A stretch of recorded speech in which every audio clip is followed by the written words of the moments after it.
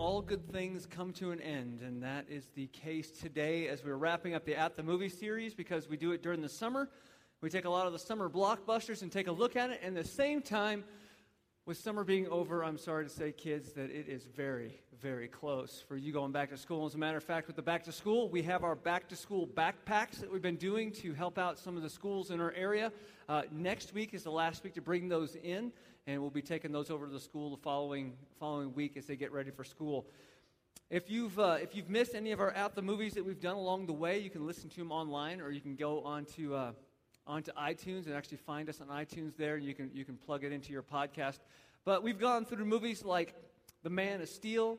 We've done Iron Man 3. We've looked at Star Trek, Going Into Darkness. A lot of fun movies with a lot of great messages that are hidden inside of it. So it's been a lot of fun, and I've really enjoyed it. I don't know about you, but I've really enjoyed it because I have to do research and watch movies before I can talk about them. So that is a great thing for me to be able to do that. If you haven't seen the movie that we started with today, it's called Turbo. Originally, at the beginning of the summer, I was going to do Wolverine. But I watched Turbo, and I said, there's a lot of great messages in that. So I switched out Wolverine for Turbo today. And if you haven't seen it, like I said before, it's about a snail who wants to enter the Indy 500. And I know, once again, like I said, it's kind of one of those far-fetched ideas. And some people might have said, that's just a dumb premise. I am not going to go see that movie. And I said, you're kind of right. I didn't really want to see it, but Meemaw, the grandparents sent some money to take the kids to see it in 3D, and I said, okay, I'll go with it. And I'm glad I did. Those people who are critics about movies that are like Turbo, where Turbo talks about a snail wanting to race in the Indy 500, you really have to stop and think about it. One of the biggest movies is an animated movie of all time, Cars. What's that about? It's about cars who talk, and they live in a city, and they inhabit a city, and you think about that, and then you think about the movie Up, and it's about a guy who fills his house with balloons and floats to a waterfall, and there's a movie about a rat that makes food. I think most movies that are kids' movies are a little far-fetched, so when we point out one to say that's a little bit much, that might not be the right way to take it. So as I watched it and I saw it, and there were some great messages, and I wrote some things down that went between the characters that were like, oh, that would be great. I got my phone in the middle of the movie, and I'm typing into my little note page. Here's some of the things. There's a guy by the name of Guy Gagne, and Guy is the inspiration for Turbo. He's the Indy racer that is the Indy racer to beat, and he wants to be out there. And he gets his inspiration because Guy Gagne has a saying that he says over and over. He says, no dream is too big, no dreamer too small. I'm like, that'll preach. We can go on that one. We could take that one to the next level. There's a scene where the pessimistic brother, he asks, his name's Chet, he asks Turbo, he says, what if you lose your superpowers tomorrow? And Turbo's response is, then I guess I better make the most of today. We could do Ephesians 5:15 and 16 and really break that one down. Or when Guy tells Turbo, there comes a point in every race where a driver is forced to make that one key decision, to play it safe or to move ahead. Another one. Man, we could use all these things. I'm thinking we could do a whole movie series on the movie Turbo. And the one that kind of really stood out was when Chet and Turbo were talking back and forth, and Turbo had just gone through, and he was acting like he was racing a tomato. They work at a plant, and it's literally a plant, and it's a tomato plant, and he's racing a tomato. And as he's racing this tomato, all of his buddies are up in the plant making fun of him because he's like, he's trying to do this, and the tomato ends up rolling over the top of him and squishing him. So all his buddies are making fun of him, and his brother says, you do this to yourself. Look at you. It's like you're almost forcing them to make fun of you. And Turbo says, I can't help it. It's in my nature. And Chet says, no, it's not. And the sooner you accept the dull, miserable reality of your existence, the happier you'll be. Isn't that kind of the way we feel sometimes in our life? That's the one I think that stood out to me the very most. We have these big dreams and these things that we're going out to, and people are like, you know what, if you just stay in your little cubicle. I was watching a funny thing. The other day, I was sitting at home, and American Movie Classics, the AMC channel, was on. And they had the movie Big on. And I got to thinking, does that make me old if a movie that I saw in the theater is now on AMC? So I don't know about that. But the movie Big, and it's a movie with Tom Hanks where he grows up overnight and doesn't know how to deal with things. And he's sitting next to John Lovitz. He gets his job, and he starts working. He's working really hard, and John Lovitz looks over the cubicle. He's like, what are you doing? You're going to work yourself out of a job. Just take it easy, go slow. They think that we know what we're doing. Just slow down. You don't need to put so much effort into it. Sometimes there's people like that in our life that just want us to slow down. I was thinking about that. And I thought about a book that I'd read recently by Stephen Furtick called Sun Stand Still, and he says, if the size of your vision for your life isn't intimidating to you, therefore, there's a good chance that it's insulting to God. Let me say that again. If the size of your vision for your life isn't intimidating to you, there's a good chance it's insulting to God. You know, we say, hey, I got this all under control. I can do this, and I'm gonna be the one that goes forward in this. And all of these things came full front in front of me. I'm like, how can I work this into a Sunday morning? Where can I fit it at? And I thought, you know what, there's a hidden theme that isn't even in something that most people would probably see. And I think it's this. Two big things hit you right in the face. And that was the fact that his whole life, Turbo's whole life, number one, his whole life, he wanted to be a racer. But the reality is he's a snail. Okay? That's the reality of it all. No matter how hard he tried, the reality of it all is he's a snail and he's not going to be a racer. Until an outside force came in to make it happen. An outside force came in to make his dream a reality. And the second thing I saw was the patience it took. Though in the movie, it was a quick event, boom, he got sucked into an engine and got filled with NOS in his veins, and he was all excited, and nitrous oxide was going. That's what made him go so much faster. I'm sorry if I just ruined the movie for you, but it's in the commercial, so it's okay.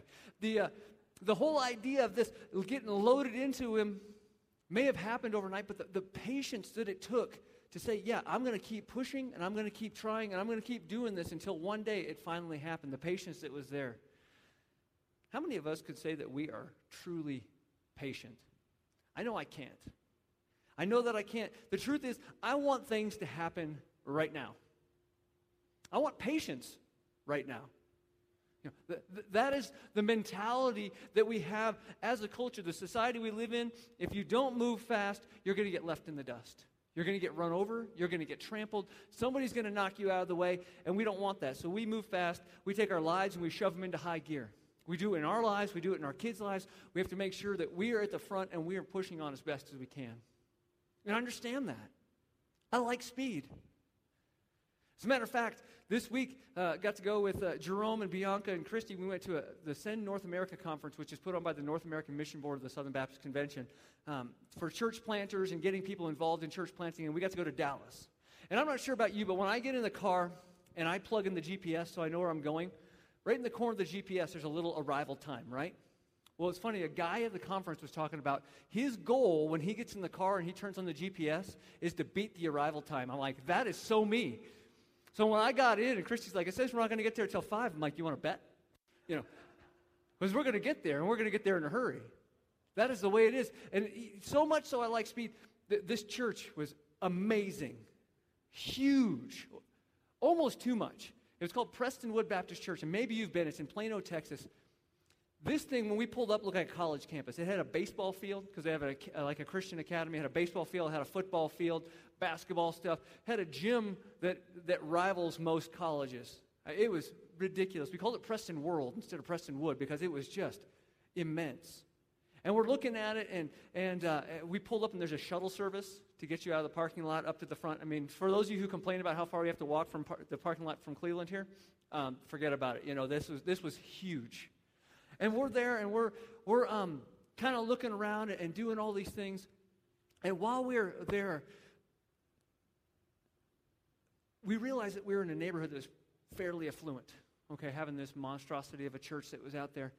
And, I mean, just to give you an idea, there was 4,500 people at the conference, and inside their auditorium, they didn't even open up the top balcony. That's how many people this thing sat. So, it was a fairly affluent area. Well, we ran out during one of the breaks, and there's a convenience store called QT. And QT is like my absolute, I don't know if you can have a favorite convenience store, but that's it for me, okay? They had them in Phoenix, and you can get, they have like this mega island of just amazingness of drinks and all this stuff to choose from. And they have, I know it sounds weird to get all excited about a convenience store, but we found one we decided to go to. It was about 2 miles away. We went over to it. And on the process, about a mile from the church was a Ferrari dealership. And I told you I like speed. I made the excuse that Camden would really like to see some pictures of some Ferraris, so we should drive in there.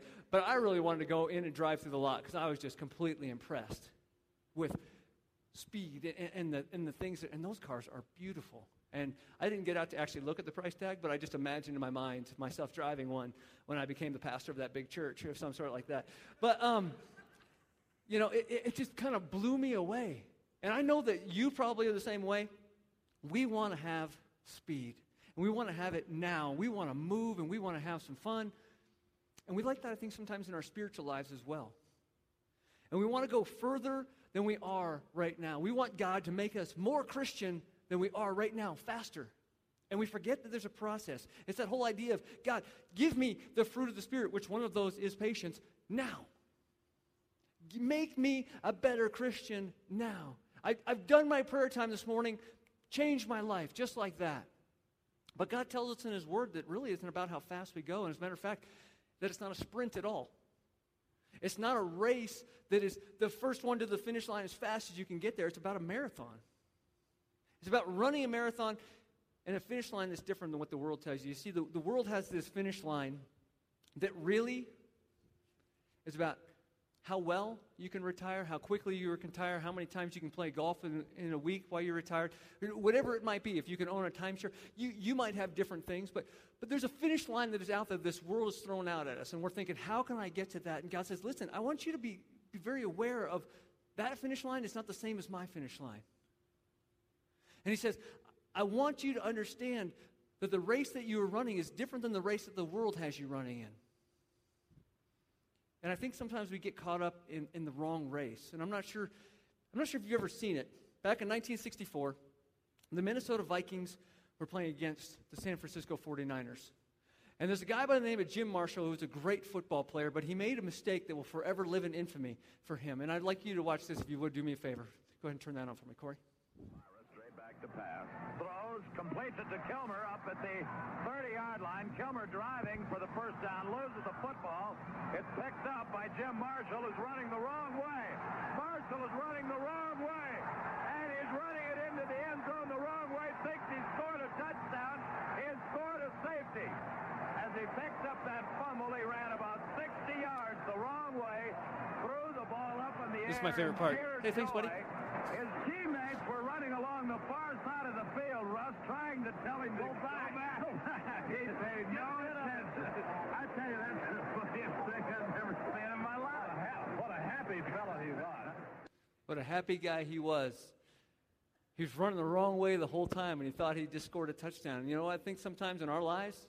We're running the wrong way, and we think we've got it all figured out. When we get to the end, it's not quite what it's cracked up to be. We go, I did all this for this? Wait a second, what's the difference here? You know, we reach that goal, finally. We reach that, and we throw the ball into the stands, and we think this is great, and everybody's like, you're an idiot. I mean, really, that's what, that guy's a great football player, but that's the one thing that people remember about him. They call him Wrong Way Jim Marshall. I mean, that was it. I think Paul writes to the church at Philippi, as well as the author of Hebrews, which many people assume is Paul. They're writing to these groups to say, don't run the wrong way. Run in a way that you run to win the prize. Run in a way that it takes to get there. If you do me a favor, go open your Bibles up to Philippians chapter 3. If you didn't bring your Bibles, it'll be up here on the screen with you. As a matter of fact, if you have a note page on your bulletin, it is inside that note page as well. Philippians chapter 3, we're going to start in verse 10, but as you're going there, let's pray together. Father, we're thankful for who you are once again.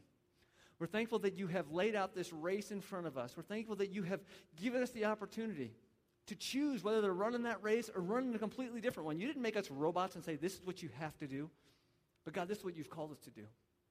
Open our hearts, open our minds to where you would go. Point our feet in the right direction so, God, we become more like you. We pray it in your name. Amen. Philippians chapter 3, verses 10 through 16. I'm going to be reading from the New Living Translation today, so it might be a little different than what you have, but it says this. I want to know Christ, this is Paul talking, and experience the mighty power that raised him from the dead. I want to suffer with him, sharing in his faith, so that one way or another I will experience the resurrection from the dead. I don't mean to say that I've already achieved these things or that I've already reached perfection, but I press on to possess that perfection for which Christ Jesus first possessed me. No, dear brothers and sisters, I have not achieved it, but I focus on one thing, forgetting the past and looking forward to what lies ahead. I press on to reach the end of the race and receive the heavenly prize for which God, through Christ Jesus is calling us. Let us all who are spiritually mature agree with these things. If you disagree at some point, I believe God will make it plain to you. But we must hold on to the progress we've already made. I want you to see in this passage, in the Hebrew passage that we'll talk about here in just a second, it's made very clear to us one point in our life. That we all have a goal that is in our lives, and he says it right up front in verse 10. He basically says this: we need to know Christ and become more like him. That is our goal in life, to know Christ and become more like him. And some people say, well, what about evangelism? What about discipleship? Well, I believe that's exactly what Jesus did. So if we're becoming more like him, those are things we're going to do. Our goal is to know Christ and become more like him. That is the end goal for us. That is what we're trying to achieve. That is the thing that we're trying to do. And you know what? It's not going to happen overnight like we've already talked about, but plain and simple. The Christian life isn't about how many rules we can follow or how good we can try and be. It is about developing a personal relationship with Jesus Christ and allowing him to change us. But how do we reach that goal? Well, we reach that goal by running the race that's set before us by God. We reach that goal by running the race that is set before us and running in the right direction and running in a way as to win. But how do we run? How do we run? Do we run fast? Do we run slow? How do we do this? If you look at the top of your note page, you'll see it says marathon or sprint, ? How do we run? How do we make this happen? And honestly, I think we need to first figure out a very obvious question. It's not so much about how we run the race before we answer the question of what race are we actually running in. You have to make sure you're running in the right race. You have to make sure you're running in the right race. And I know that sounds obvious, but people in this world are trying to run a race that they've never officially entered. They're trying to be good. They're trying to let their good deeds outweigh their bad days. They're trying to do the right things and live a life, but they've never actually let Jesus Christ be the Lord of their life. They've never actually let him put them in the race. Paul says, I'm a really good person, but I came to realize that wasn't what it was about. As a matter of fact, if you look at the verses, there's 7 verses right before verse 10. They start in verse 3, that Paul talks about this. He says this in verse 3 of chapter 3. We rely on what Christ Jesus has done for us. We put no confidence in human effort, though I could have confidence in my own effort if anyone could. Indeed, if others have reason for confidence in their own efforts, I have even more. This is how good of a person I am, he says. I was circumcised when I was 8 days old. I did exactly what the law told me to do. I'm a pure-blooded citizen of Israel and a member of the tribe of Benjamin, a real Hebrew if there ever was one. I was a member of the Pharisees who demand the strictest obedience to the Jewish law. I was so zealous that I harshly persecuted the church. And as for righteousness, I obeyed the law without a fault. I mean, how many of us can even say that? This is Paul saying, if it's about good deeds, I have nailed it. Goes on from there in verse 7. I once thought these things were valuable, but now I consider them worthless because of what Christ has done.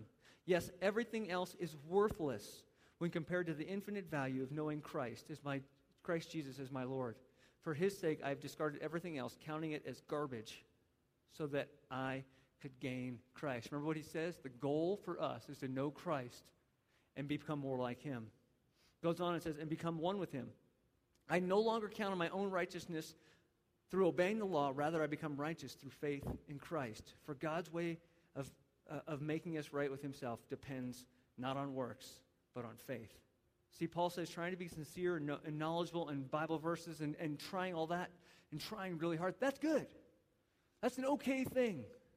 But that's not going to get it done. That's not the race. That's not going to get you into the race. As a matter of fact, if you look at verse 12, back at it, he says this. He said, I don't mean to say that I've already achieved these things or I've already reached perfection, but I press on to possess that perfection for which Christ Jesus first possessed me. I think we understand right here, if we look at this verse, when it says possess, some of your versions might say take hold of. When Christ Jesus took hold of me or lay hold of me. And as it says that, what it's saying is the reason why we're running the race and we know we're in the right race is because Jesus took a hold of us. He chased us down like a cop would chase down a criminal and would hold on to them and make sure they didn't get away. That is what Christ has done for us. Paul is saying because Jesus chased him down and seized him and put him in the right race, that's what changed him. It wasn't anything that he had done, because Paul was on his way on the road to Damascus to go persecute the church, and Jesus came face to face with him, knocked him off his horse, made him blind, and changed his life. Paul was not seeking after Jesus. Paul was seeking to destroy Jesus and his reputation. And Jesus came to him and changed his life. See, we have to understand that in our human weakness and sin, we did not seek out God first. Jesus says in Luke 19:10, I have come to seek and save the lost. Lost means that we're not found. Jesus also says in John 6:44, no one can come to me unless the Father who sent me draws them. Romans 5:8 says that God sent Jesus to die for us while we were still sinners. You see, we didn't earn the gift. And I think a lot of times we think in running that race that as long as I try hard and as long as I do these things, that'll be good enough. But Jesus says, no, see, I came to possess you. I bought you with my own blood. Jesus came down because God sent him to pay a price for our sins. And that is the race. That is how we get into the race. And we say, when Jesus says, hey, it's kind of like a coach. Hey, I want to put you in the game. And what are you going to do if the coach finally puts you into the game? You know, we've seen, praising God right now that today is the first day of football. There's even I'm not even a Cowboys fan, but I will sit and watch tonight's game because there's football going to be on TV. And there's going to be players that are on that field tonight, on both sides, that have a good chance of not making the roster unless they work really hard. When the coach calls their name, my guess is they're going to give it all they've got. When Jesus calls our name, we need to give it all that we've got. And we need to run for him. Growth is a process that starts when Jesus grabs a hold of our lives. Sometimes, though, it's a little slower growth than we want. Because like I said, we're kind of fast-moving people. We want to make sure things happen. We want to make sure they happen now. We're kind of like Veruca Salt and Willy Wonka in the Chocolate Factory. I want it now. That's our approach to it, whether it be spiritually or whether it be right here in this world. We live in a world of microwave everything, instant fast foods. And God says, I want you to slow down. And I want you to not only understand that you're running in the right race, but we have to have the right attitude when it comes to racing.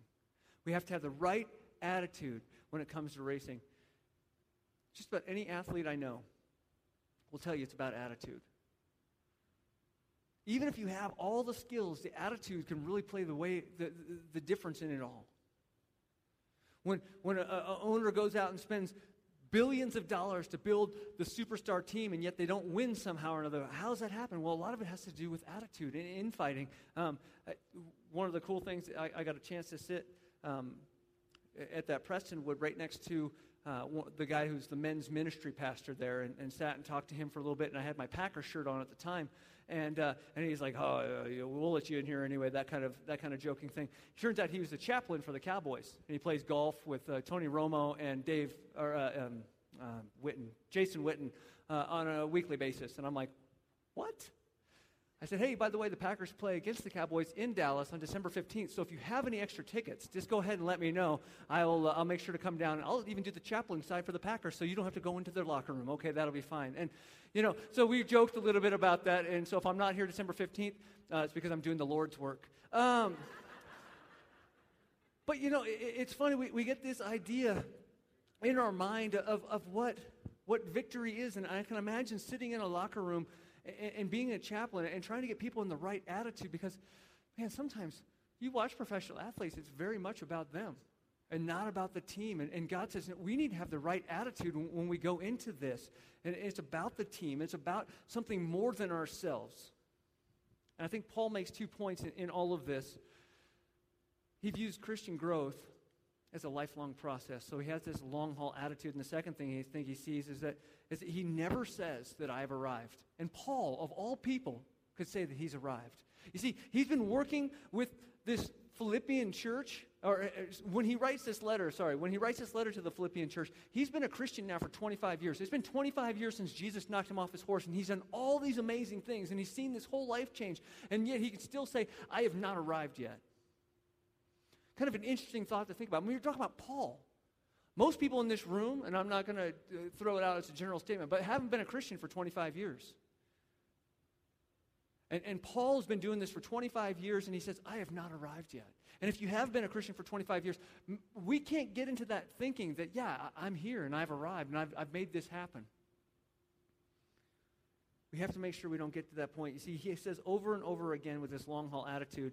Verse 12, he says, I don't mean to say that I've already achieved these things or that I've already reached perfection. In verse 12, he also basically, if you wrap it up, he says, I haven't come to that complete and total knowledge of Jesus Christ that I want to be at. Verse 13 says, no, dear sisters and brothers, I have not achieved it. And twice in 12 and 14, he says, I look forward, I press on, I'm continuing to pursue, which means I haven't made it yet. See, the Christian life isn't a 100-yard dash. I'm not a runner. I don't like running unless you have a ball in your hand in some way, shape, or form. Because the idea of just running to run, that does not appeal to me. And some of you, that may be your thing. And I'm not sure God's wired different people in different ways, and that is a different way for me. I don't get it. I watch people run outside my house because there's a track that kind of goes, and I'm like, what are you doing? Where are you going? And why are you doing it? At least if you have a basketball in your hand, you know there's an end goal in mind, or a soccer ball at your feet, or whatever it might be. I just don't quite get it. But he says, we have to have the right mentality. I heard a statistic one time that said most people will quit a marathon at the 24th mile. I know that sounds just absolutely crazy. You're only 2.2 miles away. You've run the good majority of it all. But there's a point of quitting, and there's a point when you don't quite see the finish line, and you forget that there's just that little bit more to go, and they quit. I'm thinking, wow, that is just crazy. But I don't think there's ever should be a time in our life that we said, well, I think I've run far enough, so I'm good. If we look at Hebrews chapter 12 that I was telling you about earlier that was written, it says this in verses 1, 2, and 3. It says, therefore, since we are surrounded by such a great crowd of witnesses to life of faith, let us strip off every weight that slows us down, especially the sin that easily trips us up.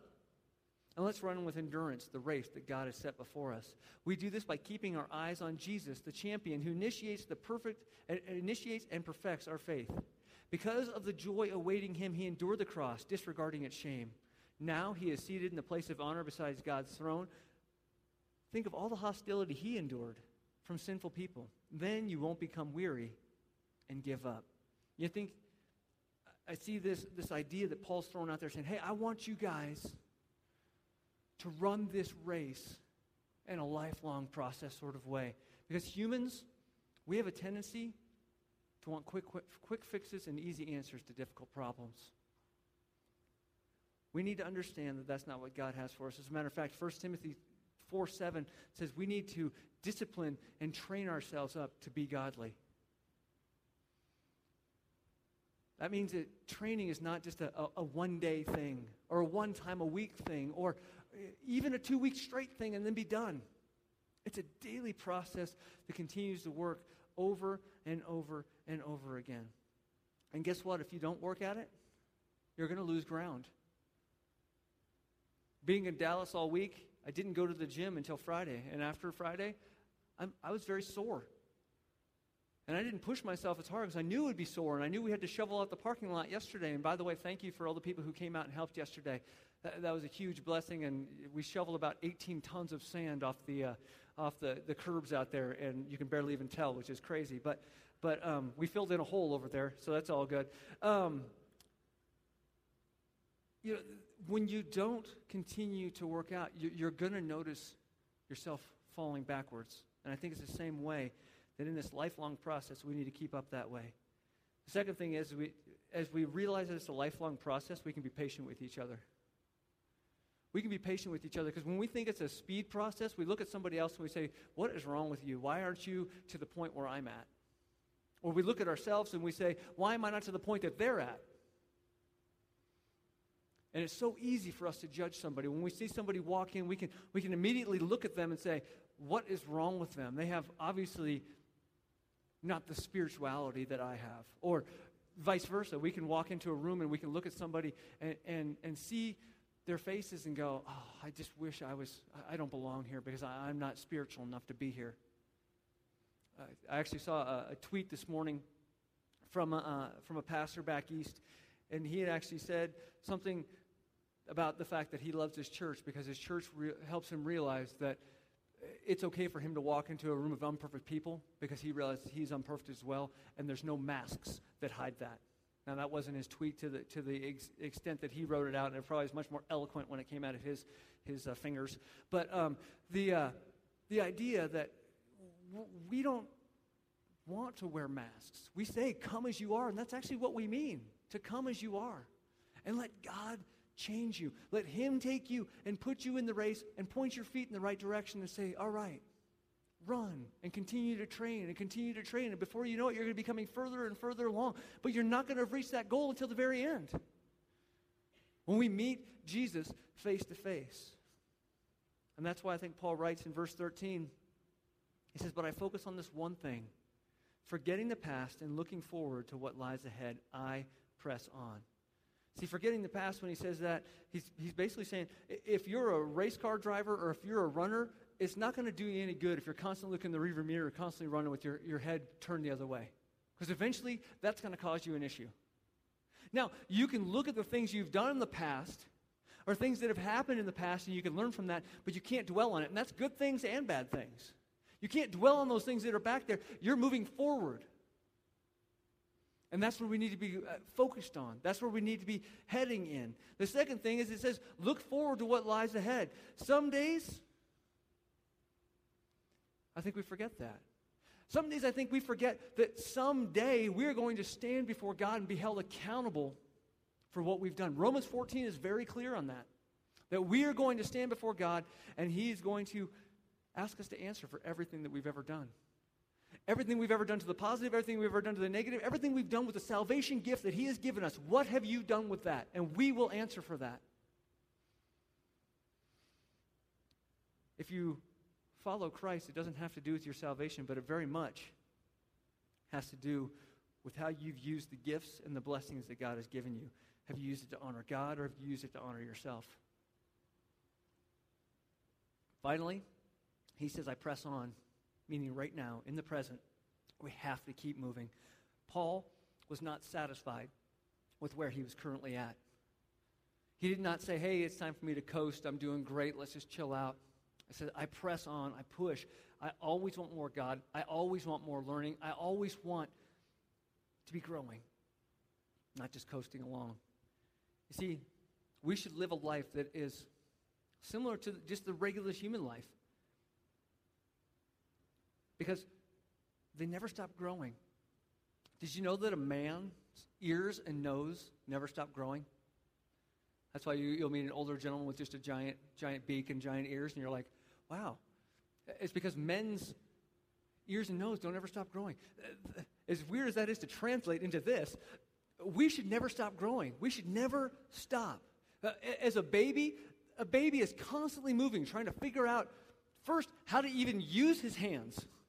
Or her hands. And then starts figuring that out. And then so you know they're moving and they're crawling and they're getting into everything.